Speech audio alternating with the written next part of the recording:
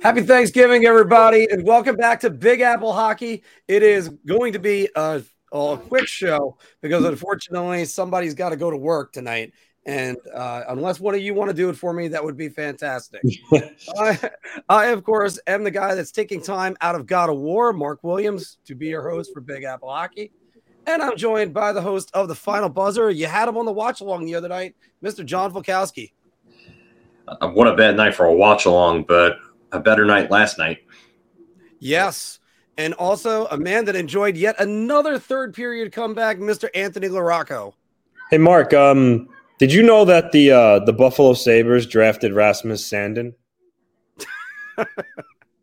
Yeah. It's thank God that not enough people read my articles on that one yet. Yeah, I'm trying to figure out honestly how that got by me because I even had all the top picks on there.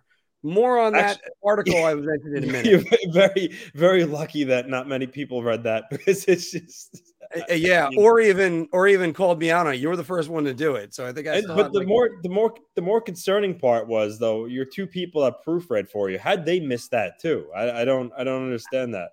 I think they were looking for context. I don't think that they actually got there, but that's a different story, right? I know I was so focused on whether or not the article I got my point across. Which, by the way, everybody, once again, after most Ranger games, check in for the Final Buzzer to see if that man right there wants to talk about everything. Sorry, Phil's over there right now.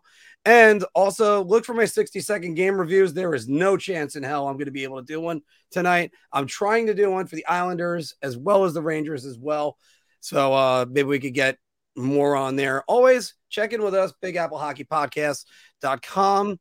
And I am going to be reordering trucker hats again, so that's going to be there soon. But today, guys, we are going to start with the New York Rangers, who were able to come back last night. They survived an awful first period. Philk, I can't wait to have the two of us talk about that first period and come back to beat LA.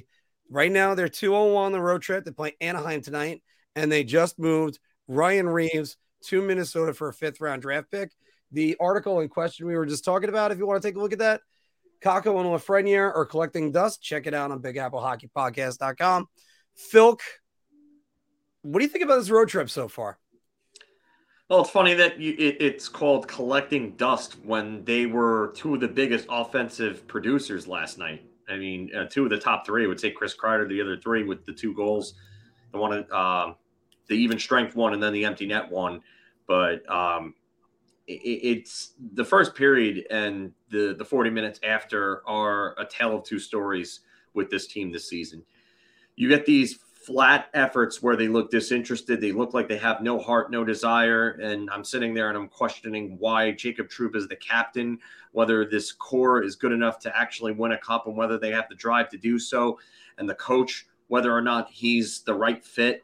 And then they turn around and they play a near lights out rest of the 40 minutes of the game. And I don't understand why it takes these spurts, these comebacks for them to play this type of hockey. And it shouldn't be like this.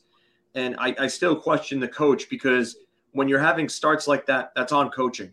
Yes, it's partially on the players as well, but that's heavily on coaching. And we've criticized Alain Vigneault in the past for it. We've criticized David Quinn in the past for it.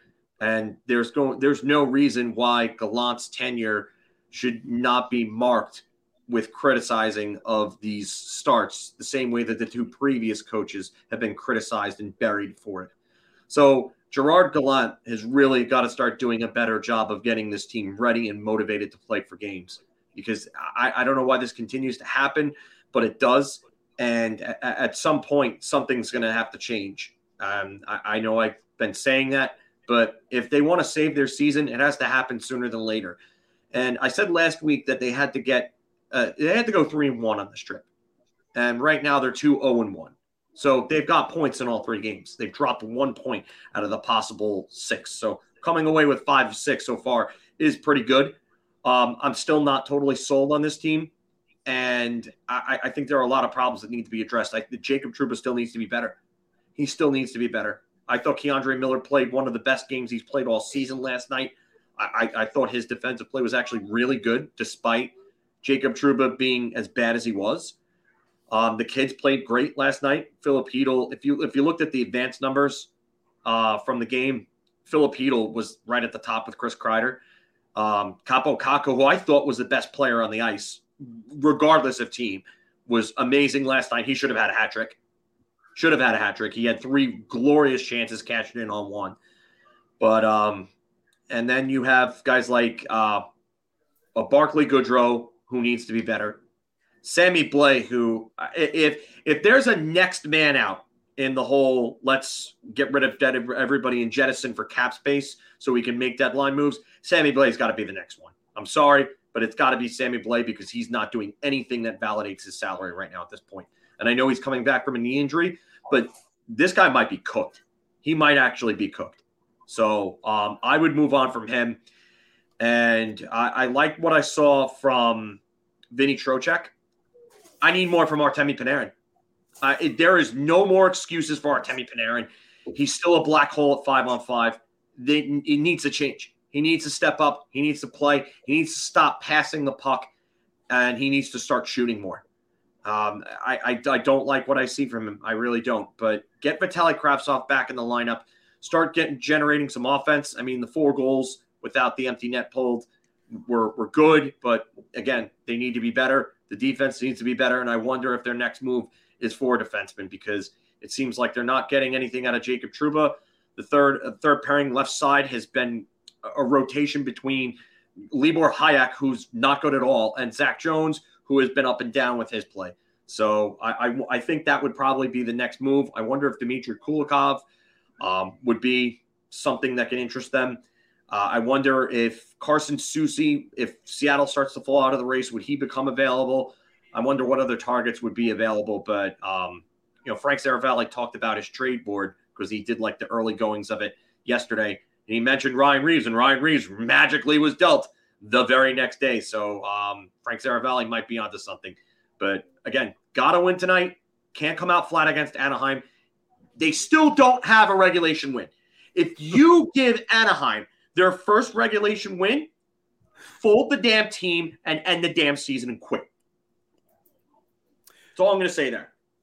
Anthony, I think Philk was full of information because he went a good 6 minutes and didn't even pause for anything. Before I toss it down to you, Anthony, I just have to say that when I was talking about that they were collecting dust, their usage has gone down so much. I put up the numbers last night: 16:47 ice time, almost 15 minutes for Lafreniere. These are Ferraris that they're parking in the garage, and that you got to see what you're going to get for them. And if you read the article, you understand what I mean, and not about Rasmus Sandin being anywhere. But I do have to say, Philk, last night, and a matter of fact, the Arizona game as well, to come to mind, like they got dominated in the first period and badly.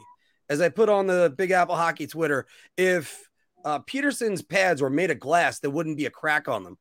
And the other crack I made was usually people pay good money to be dominated that badly. So they got to stop this not starting on time BS.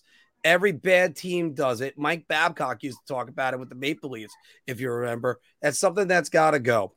And that comes down to coaching. Anthony, what have you seen for the Rangers over the last week? Well, a little bit of, Jekyll and Hyde with some of their play. It looked like in the LA game, it could have been headed to a loss. Thankfully in the third period, they took the game over. But more importantly, what we talked about last week was that this, 4-game stretch was going to be important.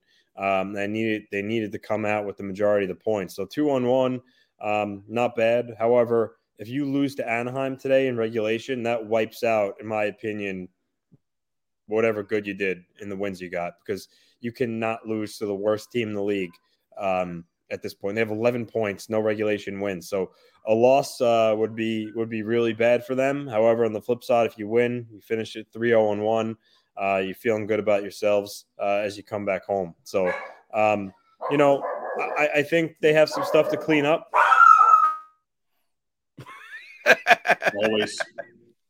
Always. But yeah, They do do have. agree with Anthony's point. They have a lot of things to clean up, and that's why I said I'm still not sold on this team as of yet, because they just the wins that they're getting are sloppy. I can see why he did that, but that's fine. But the wins are sloppy. They're barely winning by the skin of their teeth in certain games. They almost had San Jose tie that game in regulation there in the final. I know, and that was a game that they had. And that's a game that they had, and they went up 2-0. And you thought, okay, and then they score the goal with 15 seconds left, and you're like, oh my god. And then with the last gasp of air, San Jose almost ties that game within the final seconds, and you're just thinking, what are these guys doing? So Right. I don't understand why they can't why they just can't pull 60 minutes together. All right, this is actually great, because I've said this before. You bring up 92-93 Rangers. This team reminds me of the 92-93 Rangers, funny enough, 30 years ago to the year, and how the leadership group clashed with Roger Nielsen, and they just lacked the drive to win games and needed a disciplinarian to put them all in check. And I seriously think that's what this team needs. So, well, it's heading that direction, because I'm just going to put the final word on this. We're going to move on to the Islanders in about 5 seconds. Let me just say this, that I'm still not sold. And even if they win tonight and you lose 1 point conceivably out of the last 4 games of this road trip, the Rangers need to correct a lot of other problems. Right now, they're doing a tightrope walk, and it's a scary thing. It's a scary thing, because the last night's game could have easily been absolutely terrible. But we're going to talk about the other New York team, the New York Islanders, who they kind of had some trouble with their road trip too, but it ended very well. They're about to take on the Edmonton Oilers in about an hour. And so the Islanders, they beat the Leafs in overtime 3-2. Anthony Beauvillier, who you saw in the thumbnail, it was another third period comeback, even though it's technically not a third period comeback in a way, because they were down in the third. They were tied going in on the road trip. They lose to Nashville. I was at that game. Fantastic time with the Nashville fans. I still have to post videos about that. And even seeing a lot of Islander fans that were out there. So, guys, a great job. Islander fans were in droves going out there, Anthony. And then Matt Barzal with his 2 goals against Dallas that seemingly we predicted. Anthony, what do you think about the road trip? And do you think the Islanders pick up another win tonight going in against Edmonton? Well, to correct you, they were down 2-1 going into the third. They weren't tied. They were down 2-1 going into the third period. Really? I thought it was the other way. Bailey tied the game very late in the third. It was 2-1 the whole third period until he scored. But 2-2 road trip. Picked up wins in Ottawa and Toronto, dropped against Nashville and Dallas. And as far as the Nashville game goes, they kind of, similar to the Rangers in LA, they slept. They were asleep in that first period. I mean, just loose on the body in front, letting the Predators players get their sticks free to redirect pucks in. Really bad. And despite all that, they almost came back and won that game. They made it 4-3. All the momentum right after that, they took a penalty. Nashville scores 5-3, and yet they come back again and make it 5-4. And then Barzal took a penalty at the end of the game, which really handicapped them, because by the time he got out of the box, there's only like a minute or so left. So I think the Islanders are really in position to win that game if they didn't take some ill-timed penalties. But nonetheless, slow start hurt him again.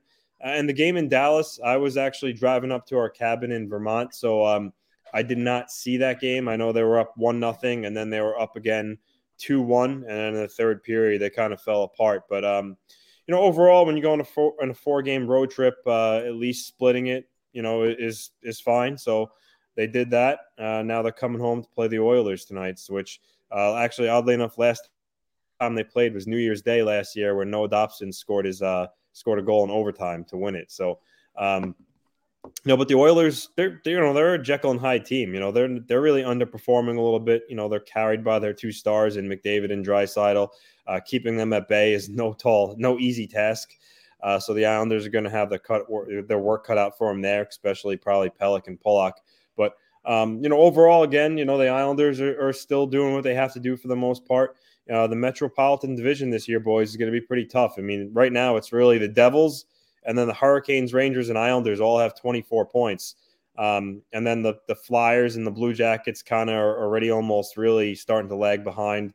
The Penguins is really only the team with 21 points that's still within, shouting distance and, making a little heat on the Rangers and Islanders and Canes. But, so far, like I said, so far so good for the Islanders. Just keep playing with consistency. I would like to see Bailey and Beauvillier produce more. Oddly enough, I criticized them before the Maple Leafs game. Bailey scores a tying goal and Beauvillier wins it in overtime. So maybe they heard me. But, overall, like I said, pretty good road trip. Would like to see them complete that comeback in Nashville, but it is what it is. It's always going to get you at some point if you keep falling from behind. But like I said, I really like what I see for the most part. So hopefully tonight they can get a win going into Thanksgiving and, build some good feelings again as we come out of the Thanksgiving break. Because as we know, American Thanksgiving is the benchmark for being in a playoff spot, and they are right now. So to solidify that further, I'm sure we'll have the room feeling good. And just before I get you off the Filk, one word, Anthony, Islanders are the best third period team in the league. I mean, it's hard to really to counteract that, but yeah, they're certainly a third period team, which in years past it's kind of been the opposite. But I would just like to see them come out with a little bit of some stronger starts here. All right, Filk. I saw them play probably two of their worst defensive games all year between Nashville and Dallas. And I think Nashville was probably the worst defensive game I think they played all year, by far. I just saw them making plays that were just lackadaisical, boneheaded plays that reminded me of the things that like Jacob Trouba and Adam Fox were doing earlier on in the season. And I'm just sitting there saying, like, this is not an Islanders team. This is not the structure that they've been playing with for the last 5 seasons. So it was kind of weird to watch those games, but they got back to what they were doing, especially against Toronto. I thought they played a lot tighter, a lot better, a lot more structure, a lot more up-tempo, in-your-face hockey that we're kind of used to from that team. And they once again prove why they are the best third-period team in the league right now. They come back and they tie the game. They force overtime. They win it.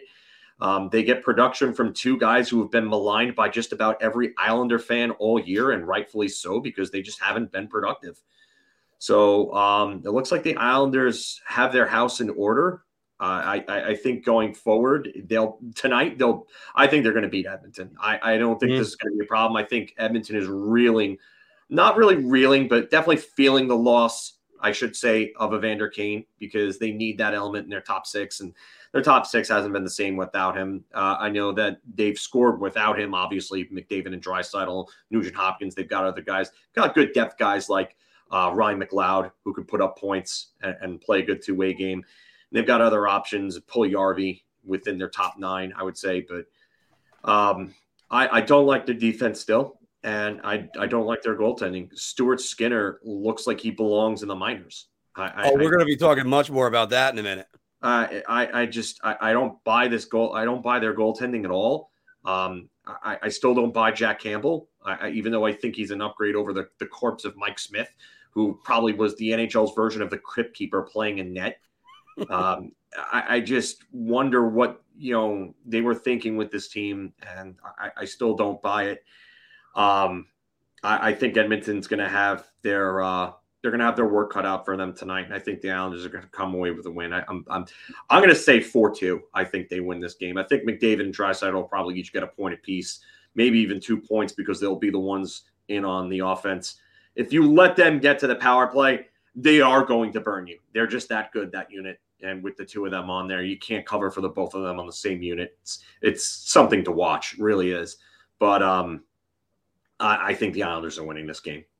Again, I'm going to say when it comes to the third period in the Islanders, it's like they got Herb Brooks telling them, this is your time. Now go out there and take it. And they're just doing that in the third periods.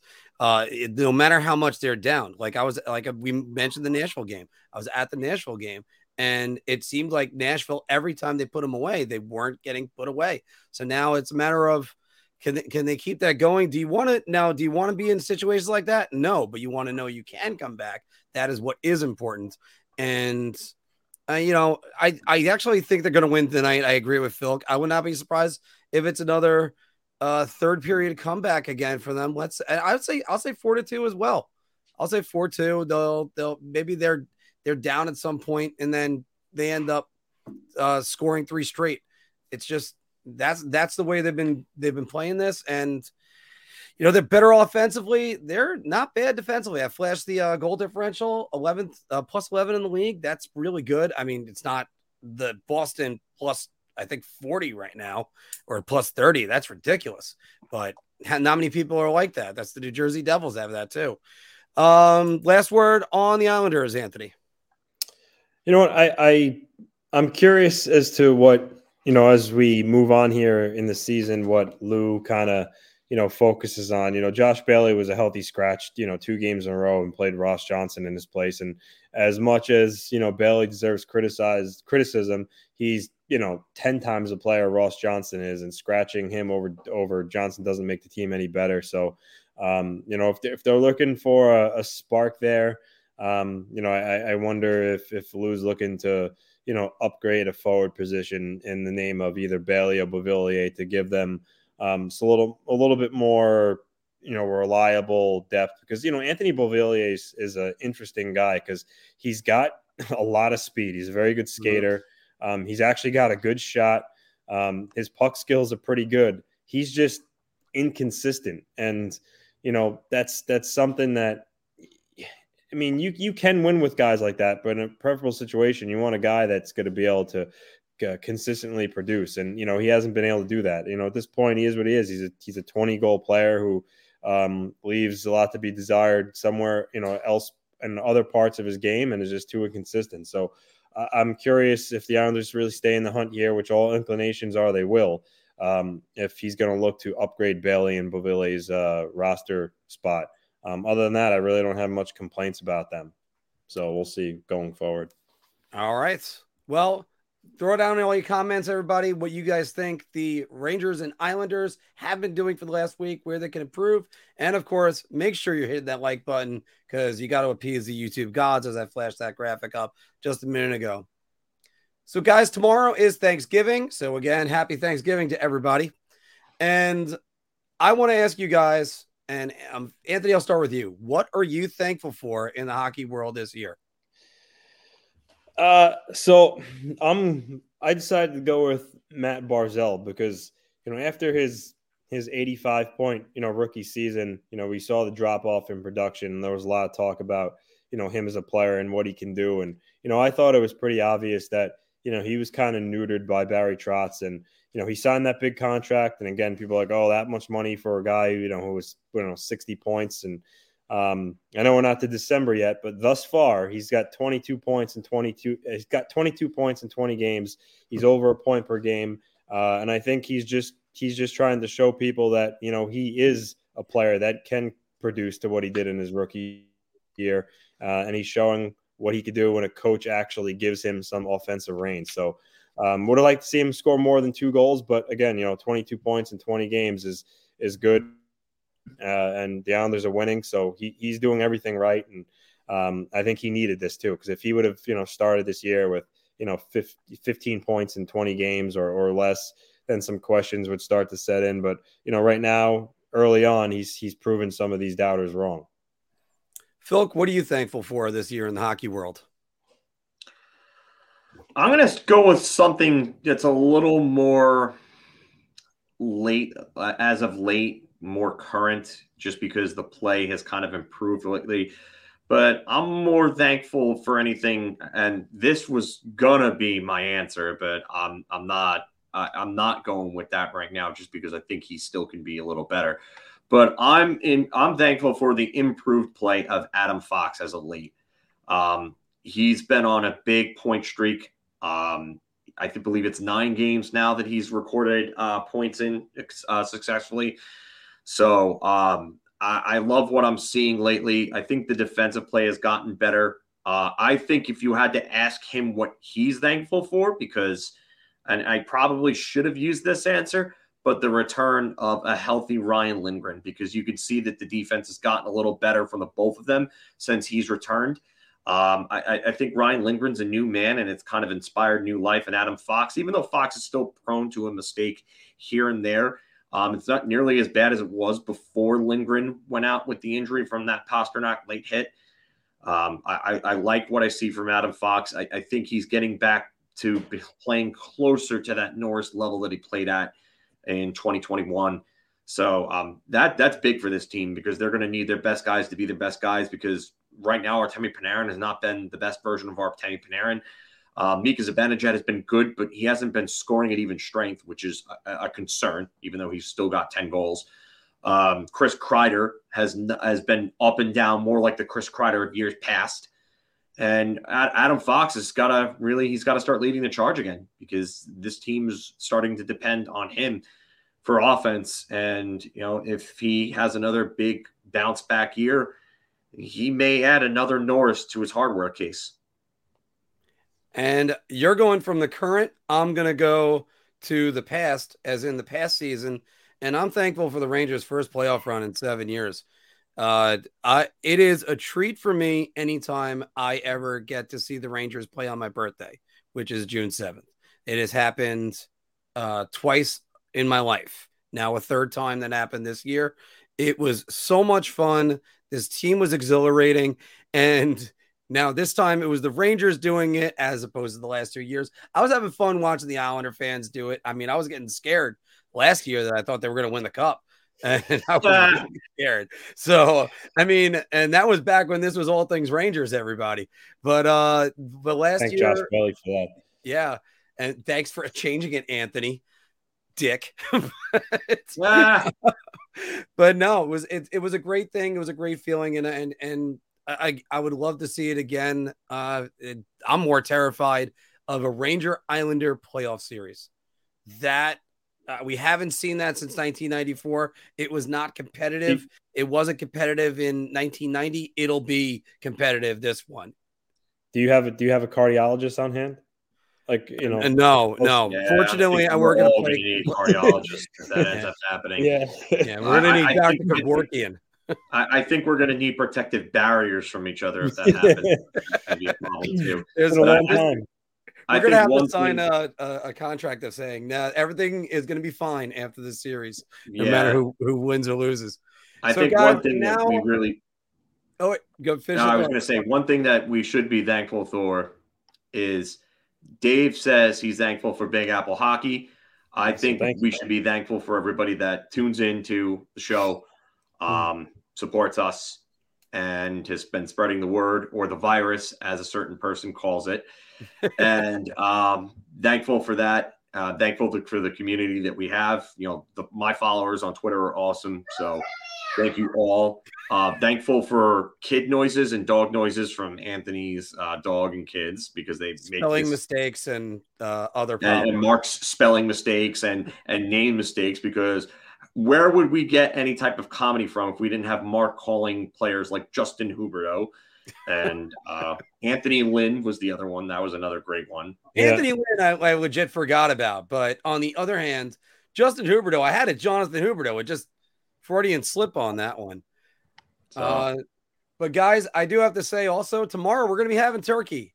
And turkeys, usually you call somebody a turkey, it's a bad thing. So who are your turkeys for this last year? And I'll start us off, boys, because mine's NHL Department of Player Safety. I know I've been whipping on them for like the last year and a half now, but they're a joke. They're an absolute joke. Yeah. Evgeny Kuznetsov took a baseball bat swing to someone's face. The Canucks defenseman, it's slipping my mind right now. Kyle Burrows. Thank you. And that wasn't penalized.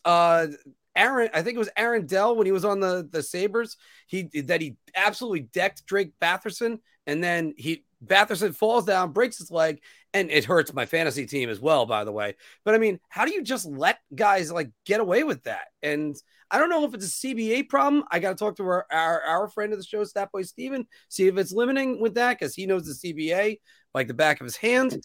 But I mean, it just NHL Department of Player Safety is toothless. What I don't get about that is that Evgeny Kuznetsov did the same exact thing that Chris Simon did to Ryan Holweg. Yes. And he got a proverbial slap on the wrist for that. I don't get how you let him get away with that. All right. Phil, who do you have for your turkey of the year? I thought that this was just for this season specifically. I didn't know that it was just for this year. I guess I should have asked for clarification on that. So I'll admit fault there. But I went with the Rangers and Gerard Gallant for this season because you come up, you get into the playoffs and you have that deep run. And then all of a sudden this year, you look like you have a hangover from getting to the Eastern Conference Finals. What is that about? Why is that the case? And again, like I said, this team needs to get its act together. They need to get its house in order. This division is going to be extremely tight. It's going to be extremely competitive the whole way through.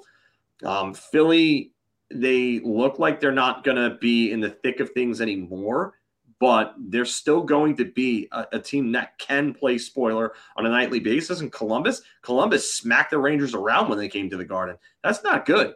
So, Rangers, Gerard Gallant, get your shit together. Get it all together. Get it in a big sack, just like Morty said. Anthony, who's your turkey of the year? I'm going to go, my surprise, but I'm going to go with Johnny Gaudreau.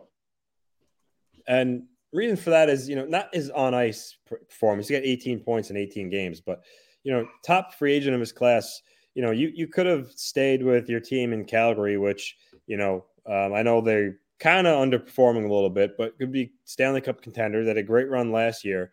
You leave there, then you pass up a team in New Jersey who's on the rise. Look what they're doing. You could have played with Jack Hughes, and you sign with a team like the Columbus Blue Jackets, who are just forever stuck in mediocrity-ridden team. I mean, I don't. It's just kind of proving he just really went where the money was. He didn't really go for anything other than essentially the money. Pass up money though.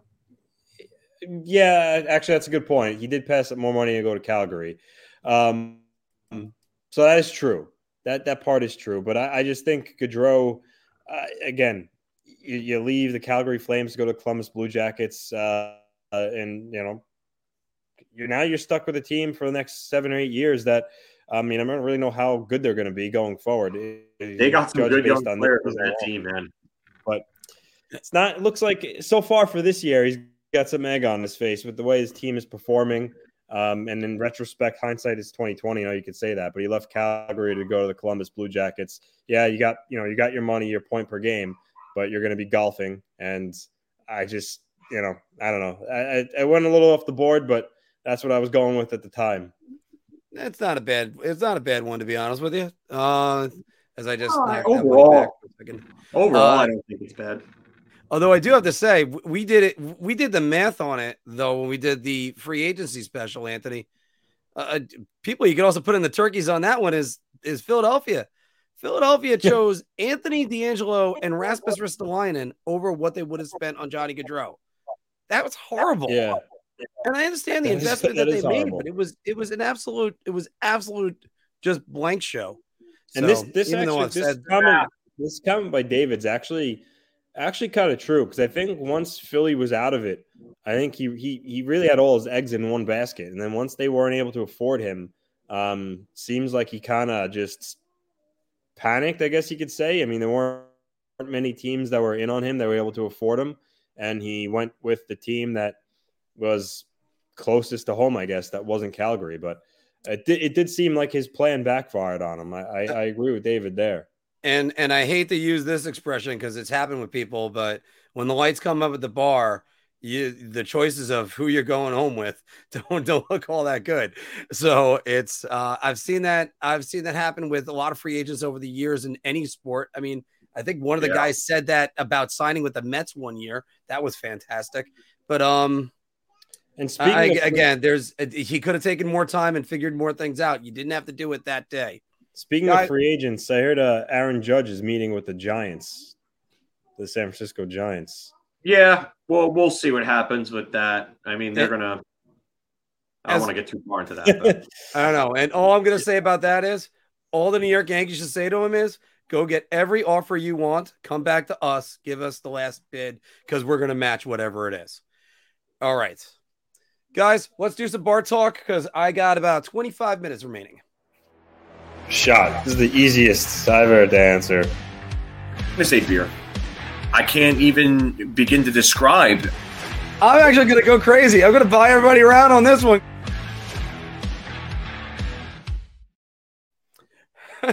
I just saw the comment Judge should sign with Anaheim. Oh, God. All right, everybody, welcome back to Big Apple Hockey's Bar Talk, where we are gauging our confidence on NHL topics based on our choice of drink. Are you so confident that you're going to buy everybody around? Just so I'll just have a beer. Or, oh, God, give me a shot. I need a shot. Play along down in the comments below. And, Phil, we're going to start with this one. Although, actually, now it probably needs to be changed because I was going to say the Rangers can carry a 23-man roster. And this all was the same up until about an hour ago. Shot. It needs to be a shot. Listen,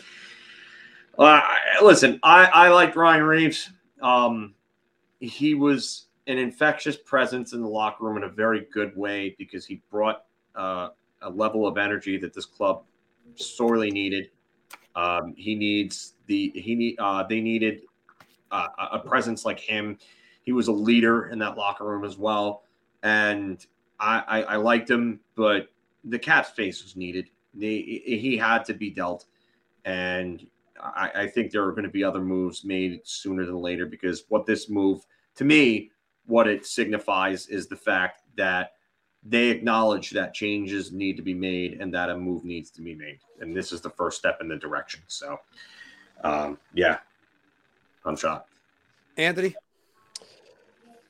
Well, I think it's actually, I mean, if you can, cap-wise, if you could afford it, I think it's more beneficial to carry a 23-man roster. If you look at the Panthers and some other teams that were in such a bad spot cap-wise that they've had to carry, 18, 19, 20-man rosters and haven't been able to afford to call someone up because of their cap situation, that could really handicap you. So, I get Ryan Reeves hadn't played. I think it was the right move trading him for sure for the player and for the team. But I do think it's more beneficial to be able to carry a full roster. It gives you a lot more flexibility in terms of, being able to move people up and down. And if someone goes down with an injury, you can call someone up. I think that's preferable. So, if they can, I think they should carry a 23-man roster. Now, should you have more productive players on that roster as opposed to Ryan Reeves and Sammy Blais? Yes, absolutely. Yeah, and I'm going to go shot with this one as well because obviously they need to start cutting the dead weight. If that means start calling up guys like Gustav Riedel from the minor leagues, then by all means start doing it because this team is they're starting to look lifeless, especially in that bottom bottom line. All right, Anthony, one guy that is turning heads a little bit, William DeFore. You sent us a goal that he had the other night in our group chat. 6 goals and 2 assists, 8 points this season. William DeFore will make an impact on the Islanders this season. Man, he could really shoot the puck, but I'm gonna say shot because right now with everybody healthy, he's not going to get an opportunity. If there were some significant injuries to maybe one or two top 9 forwards, then maybe he would get the call. But I don't think that's going to happen. I think if they stay healthy up to the trade deadline, they'll add a player with NHL experience from another team that can help them. So I think not this year, patience. I do think he could be a fixture on the Islanders going forward, and I've liked what I've seen from him. But I mean, if he's on the team this year, that means something might have went horribly wrong, whether it comes to injury or performance. So I'll stick with shot, but it's not because he doesn't deserve it. It's just numbers game. Philk. I'd have to say the same thing. Anything that I could have said, Anthony basically just said. It's a shot. I mean, you don't they have too much of an NHL carved out roster, and it's, as Anthony alluded to before. And one thing I'll say extra is that they're playing Ross Johnston at times over Josh Bailey, so that might be another thing that would prohibit William Dufour from making a roster. So shot here. Yeah, and I'm actually, even if you want to say in the concept of a trade or anything like that, I'm going to go shot too. I don't think the Islanders want to move him, and I don't think they want to rush him. I think they want to get him up here. They're not going to do it until there's an open spot for him and there's actually a little bit more playing time. You don't bring up you don't have a top prospect play 7 minutes and then ask him, hey, why aren't you producing? No. But speaking about top prospects and guys that produced a lot in their careers, Evgeny Malkin scored he did score over 1,000 points, but he played in his 1,000th game and he scored his 452nd career goal in that game. If you haven't seen the video of it, his son actually announced the starting lineup. It's adorable. And Phil, I got to ask you this. Evgeny Malkin, top 5 Russian-born player ever. Wow. We're talking just NHL? We'll do just NHL because, unfortunately, Tretiak and probably Boris Mikhailov would knock him out of there. Valery Kharlamov too, maybe. Yeah. If it was, if his career would have went a little longer. I'm gonna probably have to say yes as of right now. I'm gonna buy around on this, and I can maybe put Sergei Fedorov ahead of him, same amount of MVPs. Pavel Bure is debatable just because to me, he's the most skilled goal scorer I think I've ever seen in my life. Alexander Ovechkin, obviously, is a top 3, maybe the best. So, yeah, Malkin's right there. I would say Pavel Datsyuk, too, just because I think Pavel Datsyuk is arguably the best two-way player to ever play the game. So, Anthony. Yeah, I think it's around. Philip mentioned a lot of players I were going to mention. Bore, Fedorov, Ovechkin, Datsyuk. Malkin's right up there. His numbers don't lie. He's got cups. He's got individual hardware. I think it's around for sure. I think originally in the notes you had this as listed as top 3. Did you originally write top 3? I think I might have said top 3. Yeah. So that for me is like, 3. Then I'm like, I was debating, but 5. 3 would have been more interesting. Yeah, because that would have been an interesting debate. I think I needed a faster answer because of Thanksgiving Eve. I would have loved to have had this as a conversation. 5. Yeah. That's a good point. We're talking 5. It's round, not in my opinion, not debatable. And also I got to throw this tidbit in there. He was named to IHF all-Russian team and also the first ever Russian Conn Smythe Trophy winner. For me, I'm gonna buy around, but I think he squeaks in. I don't think it's as close. Bure is the debatable one between all of them. Because I think Datsyuk I put ahead of him because I think Datsyuk is one of the best two-way forwards of all time, if you said that. And his predecessor on the Red Wings, Sergei Fedorov, is right there as well. Malkin was a second fiddle, but man, what a second fiddle to Sidney Crosby. I mean, this guy had it all, and I can't even put the Red Army teams in there. Obviously, Fetisov would be in there as well. Yeah, so there's a lot, but unfortunately, as it guys, Morgan Rielly was placed on long-term IR this week, and Toronto's got a bunch of injuries on the defense. Toronto can survive Morgan Rielly's knee injury. I'm going to say Beer. This is going to be a tough one because he helps so much with their offense, both even strength and power play. He's really their only legitimate puck mover on that back end. Rasmus Sandin has not established himself yet as a top-end puck mover. I mean, if there's any time for him to do it, it's now. But they do not have a legitimate, trusted, reliable puck mover outside of Morgan Rielly. So you also spelled Riley wrong. Yeah, it's R. The I comes before the E. Yeah, his name is the one where it's the I before the E, Morgan Rielly. Okay. Yeah. That would be Morgan Rayleigh, I guess, if I pronounced it that way. Yeah, so I'm going to say Beer because this is going to be really tough for them to deal with, I think. All right. Anthony. Yeah, I'm going to go. How about go. that Rasmus Sandin? Yeah, I'm going to go Beer. I think it's going to hurt them a lot, but I think during the regular season, they could probably skate by. Eventually, though, the Band-Aid that they did today with trading for Connor Timmins from the Coyotes, the defenseman, that's really not going to hold up that long. Come the deadline, if they're still in it, they're going to need to do some more heavy lifting with their cap and get a more suitable D in just to help them out in general.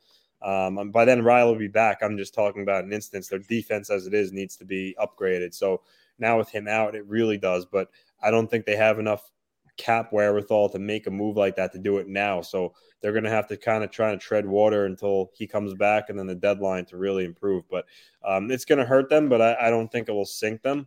But it's not good though. I'll tell you that. Let's not make light of it either.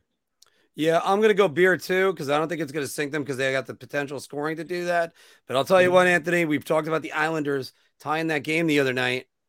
I mean, that doesn't happen if it was Liljegren as the goaltender that was in that game. That was a bad play. That's a bad Liljegren is the defenseman on Toronto, not a goalie. Whatever the backup guy is. It certainly wasn't Samsonov, and I thought it was. And it wasn't Murray because it's another week. He's got to miss more games, but it's just it's just never good. All right, Phil, we were talking about him before. Specifically, you were talking about him before. Jack Campbell is going against the Islanders tonight, 6-4. Look at those numbers. Ouch! Those numbers are amateur at best.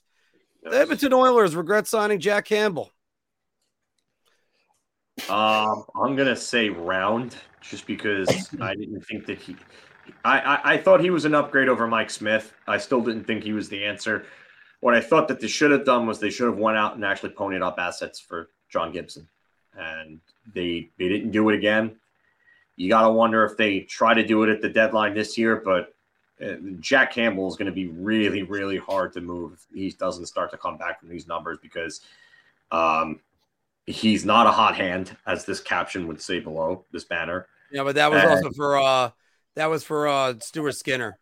I jumped the gun on that one. Skinner is not a hot hand either, and he's probably a minor league caliber goaltender himself. So, yeah, Edmonton's definitely regretting this signing right now. Anthony. Yeah, I mean, right now it doesn't look good. They seem to not ever really similar almost to the Flyers. They can't get it right in goal. It's becoming an issue. So, I mean, it is still a little early, so I'm not going to go round because, again, it's not even December yet, but so I'll give it a little bit more time. But the early return isn't good. And oddly enough, Jack Campbell broke his nose on the bench as the backup the other game in New Jersey. You see that he got hit in the face with the puck. It's terrible luck, but no, I wasn't sold on this guy when Toronto. I mean, his numbers at some point were at least decent, but you could tell that he wasn't a legitimate starting goalie that can win a team a cup. So I don't know what the Oilers were thinking. I think maybe it was just a lack of options or not willing to pay the price for a guy like John Gibson or someone of that ilk. They didn't want to pony up. Now it seems to possibly be costing them. So I'll go Beer, but he needs to get his act together. Oh, I'm sorry. You went with Beer. All right. Yeah. Cause I'm going right back to round cause, no, I wasn't convinced Jack Campbell was a starting goaltender, and I think he would have been better off staying in Toronto, where at least he was there. And they knew what they had, both parties, him with Toronto and Toronto with him. Instead, it looks like both these teams are going to lose out on this, or both parties, I should say, because it doesn't look like they're solving their goaltending situation in Toronto, which Samsonov's numbers have been good, but they're going to be different. And it's not going to end well for everyone involved. All right. We got two more guys. So the Winnipeg Jets, 7-2-1 in their last 10, 11-5-1 on the season, 23 points, tied for second in the Central. The Winnipeg Jets aren't getting enough respect, and I will start this one off, boys. I'm going to go beer, actually. I wanted to buy everybody around, but nah, it's going to be beer because there's still the Colorado Avalanche. There's still some good teams in that Central Division. But, I mean, I think they're kind of getting exactly the respect that they deserve on that one. They've looked a lot better, like winning a lot of games, especially at home. But I think they're right where they are. Phil? You know what? I'm going to say round, and I'm going to provide context with it just because I think that, you know what? This team wasn't really expected to be where they are right now. I think second in the division would have been a little high. I think everybody was set a bubble team. But if you look at the makeup of their team and where they're getting their production from, you have a point per game Josh Morrissey right now leading them in scoring with 18 He is amazing this year. Pierre-Luc Dubois is 1 point short of a point per game with 16 and 17 games. Kyle Connor is not playing his best hockey after having a 40-goal, 90-point season last year. Mark Scheifele, who's been Mr. Point per game for like the last 6 years, he's under a point per game right now. Blake Wheeler is starting to show signs of aging at 36, and he's well short of a point per game right now. Neil Pionk still continues to put up points. Cole Perfetti, I mean, he's scoring at almost a just over a 40-point pace. And then after that, everything is kind of just meh. But, I mean, they're playing well. They really are playing some good hockey considering the guys that they're not getting production from. So Connor Hellebuck has been the Vezina Connor Hellebuck that we know. I mean, he's got a 207 goals against and a 935 save percentage. His numbers are some of the best in the league. He's back to where he was in the 2020 season. So the Jets definitely need to get a little more respect. I think if they make a move at the deadline, I think that team could do some real damage in the playoffs. Anthony. You might. Hold on, I got him. I'm going. I was going to mention Connor Hellebuck too. He leads the league in save percentage, as Phil mentioned, 935 save percentage. He's been outstanding. And to me, what kind of impresses me the most is that they're playing really good hockey. And if you look at overall, their defensive core really isn't, it doesn't jump out at you. It's not the best. You got Morrissey, who's having a career year, but then after Neil Pionk, Dylan DeMello, Jansen Harkins. I mean, they got some guys that Capobianco is on their D-core. Like you hear their names and you're like, who? So despite that, though, they're playing winning hockey. And I do think not enough people talk about them. But, if they keep it up, they will start talking about the Winnipeg Jets. So I'll go with beer. Okay. All right. And we got one more for this, guys. And we have actually gone through these pretty quick. It looks like I might be even on time for work. That's going to be terrible. I really didn't want to be on time for work today. But I'm dreading tonight. 15 games are on the schedule tonight. Actually, I can't even find the two off teams right now. I looked through it and then I just lost interest in trying to find that out. 15 games on the NHL schedule tonight, guys. The Thanksgiving Eve is the best night for hockey. Anthony, sorry. Go ahead. I mean, it was just this past Saturday. I think there was 15 or 16 games on. So this isn't necessarily unique. So I don't know. I'm gonna go. Shot me a beer. I don't know. I don't. This is silly. I mean, the best slate of hockey, in my opinion, is like that first Saturday after like the week of opening night where the majority of teams get started. It's new, exciting, it's fresh. That's always a good time. Obviously, playoff hockey is the best slate of hockey. Like round one. One's my favorite round, just in that there's always a game on and you're always watching something. And so, yeah, I mean, I put a couple of different times of the year ahead of this. And just, again, in general, a typical Saturday in the regular season, there's a lot of games on. So I don't think this is exclusive to Thanksgiving Eve. So, you know what? I'll go shot. I think this is Mark just getting lazy. Last one, he needed a topic, so he's like, I'm just throw something out there. I'm just busting your chops, but yeah, it's shot for me. I'll jump in first, Phil, and I'll say it's a beer at least. I thought it was going to be a little bit higher when I originally thought about this. But Anthony's right. There was 15 games on Saturday. There's usually Hockey Day in America, or even I believe they have Hockey Day in Canada too. That's a bunch of games that are in there. I mean, hell, every single week there's usually a triple header just for Hockey Night in Canada and stuff like that. But I mean, it's and it's good. It's not. It doesn't have to be great, but it's still a good. It's still a good slate. Usually, there's always every team is playing tonight. I have no idea why two teams aren't tonight, but that's a different story.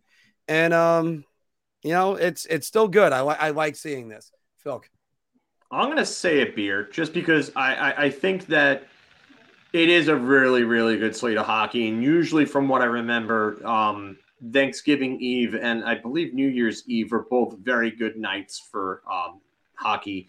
And as Anthony said, that very first Saturday of the season is always a really good one too. There's always, I think, usually almost everybody plays that first Saturday. Mm-hmm. And just like, let's jam every game that we can in there.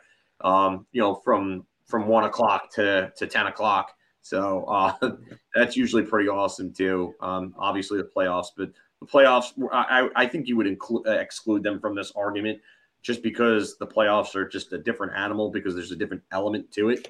But the regular season, that slate isn't set. Yeah. So the best slate that isn't set. But I would say beer here because it's very, very close with that first Saturday for me. All right. Well, we've done all of our drinking for Big Apple Hockey's Bar Talk for Thanksgiving. Thanks for playing along in the comments, everybody. And it's time for some Q&A from anybody, and also seeing what some league-wide news we got. Oh, Big Lou's watching. Big Lou's watching, Yeah. What are the news around the league you guys got right now? Obviously, the trade of Ryan Reeves to the Wild, which was referenced, not really touched on all the way, but that move happened. As I mentioned, the Maple Leafs made a minor trade. They acquired Connor Timmins from Coyotes, which I believe he was a first round pick a couple of years ago. No, I don't think he was a first round pick, Timmins. I think he was a second rounder. Okay. Yeah, I'm pretty sure he was second, but he was one of Colorado's top prospects for a very long time. Yeah. Second round pick in 2017. So those two moves happened, and then Phil mentioned earlier Frank Ciravelli did like a early trade board, but no real rumors still yet, Mark. And at the top of that trade board, if you want to just kind of expand on that, is Bo Horvat. Frank Ciravelli has Bo Horvat number one up there. Obviously, Patrick Kane, Jonathan Toews are both high up on his board as well. Jacob Chychrun mentions again. So, but it's really somewhat quiet. I think within maybe the next month or so, I would say by the Christmas trade freeze, I think that's when we might pick up a little more on the trade rumor front. And then obviously after that, that's the prime season then up until the deadline. It's amazing. Jacob Chychrun hasn't even touched the ice yet this season. We're already talking about where he's going to be traded to. It's just, and it was happening when he was getting physicals a month ago. I don't understand a team that would actually trade for him right now. But then again, there are teams that are out there.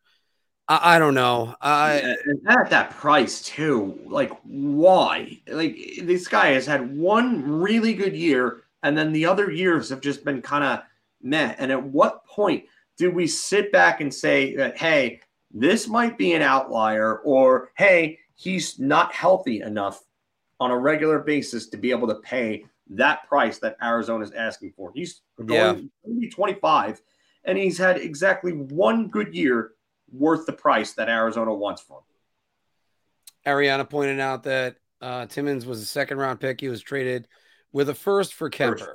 Kemper, yeah. Which and then I'm not going. Well, I mean, Colorado won with Kemper, so yeah, you make that trade every day of the week. But I mean, the fact that Kemper had a sub 900 save percentage in the Stanley Cup Finals, and that they just let him go without even asking in the following season, it's not a great look.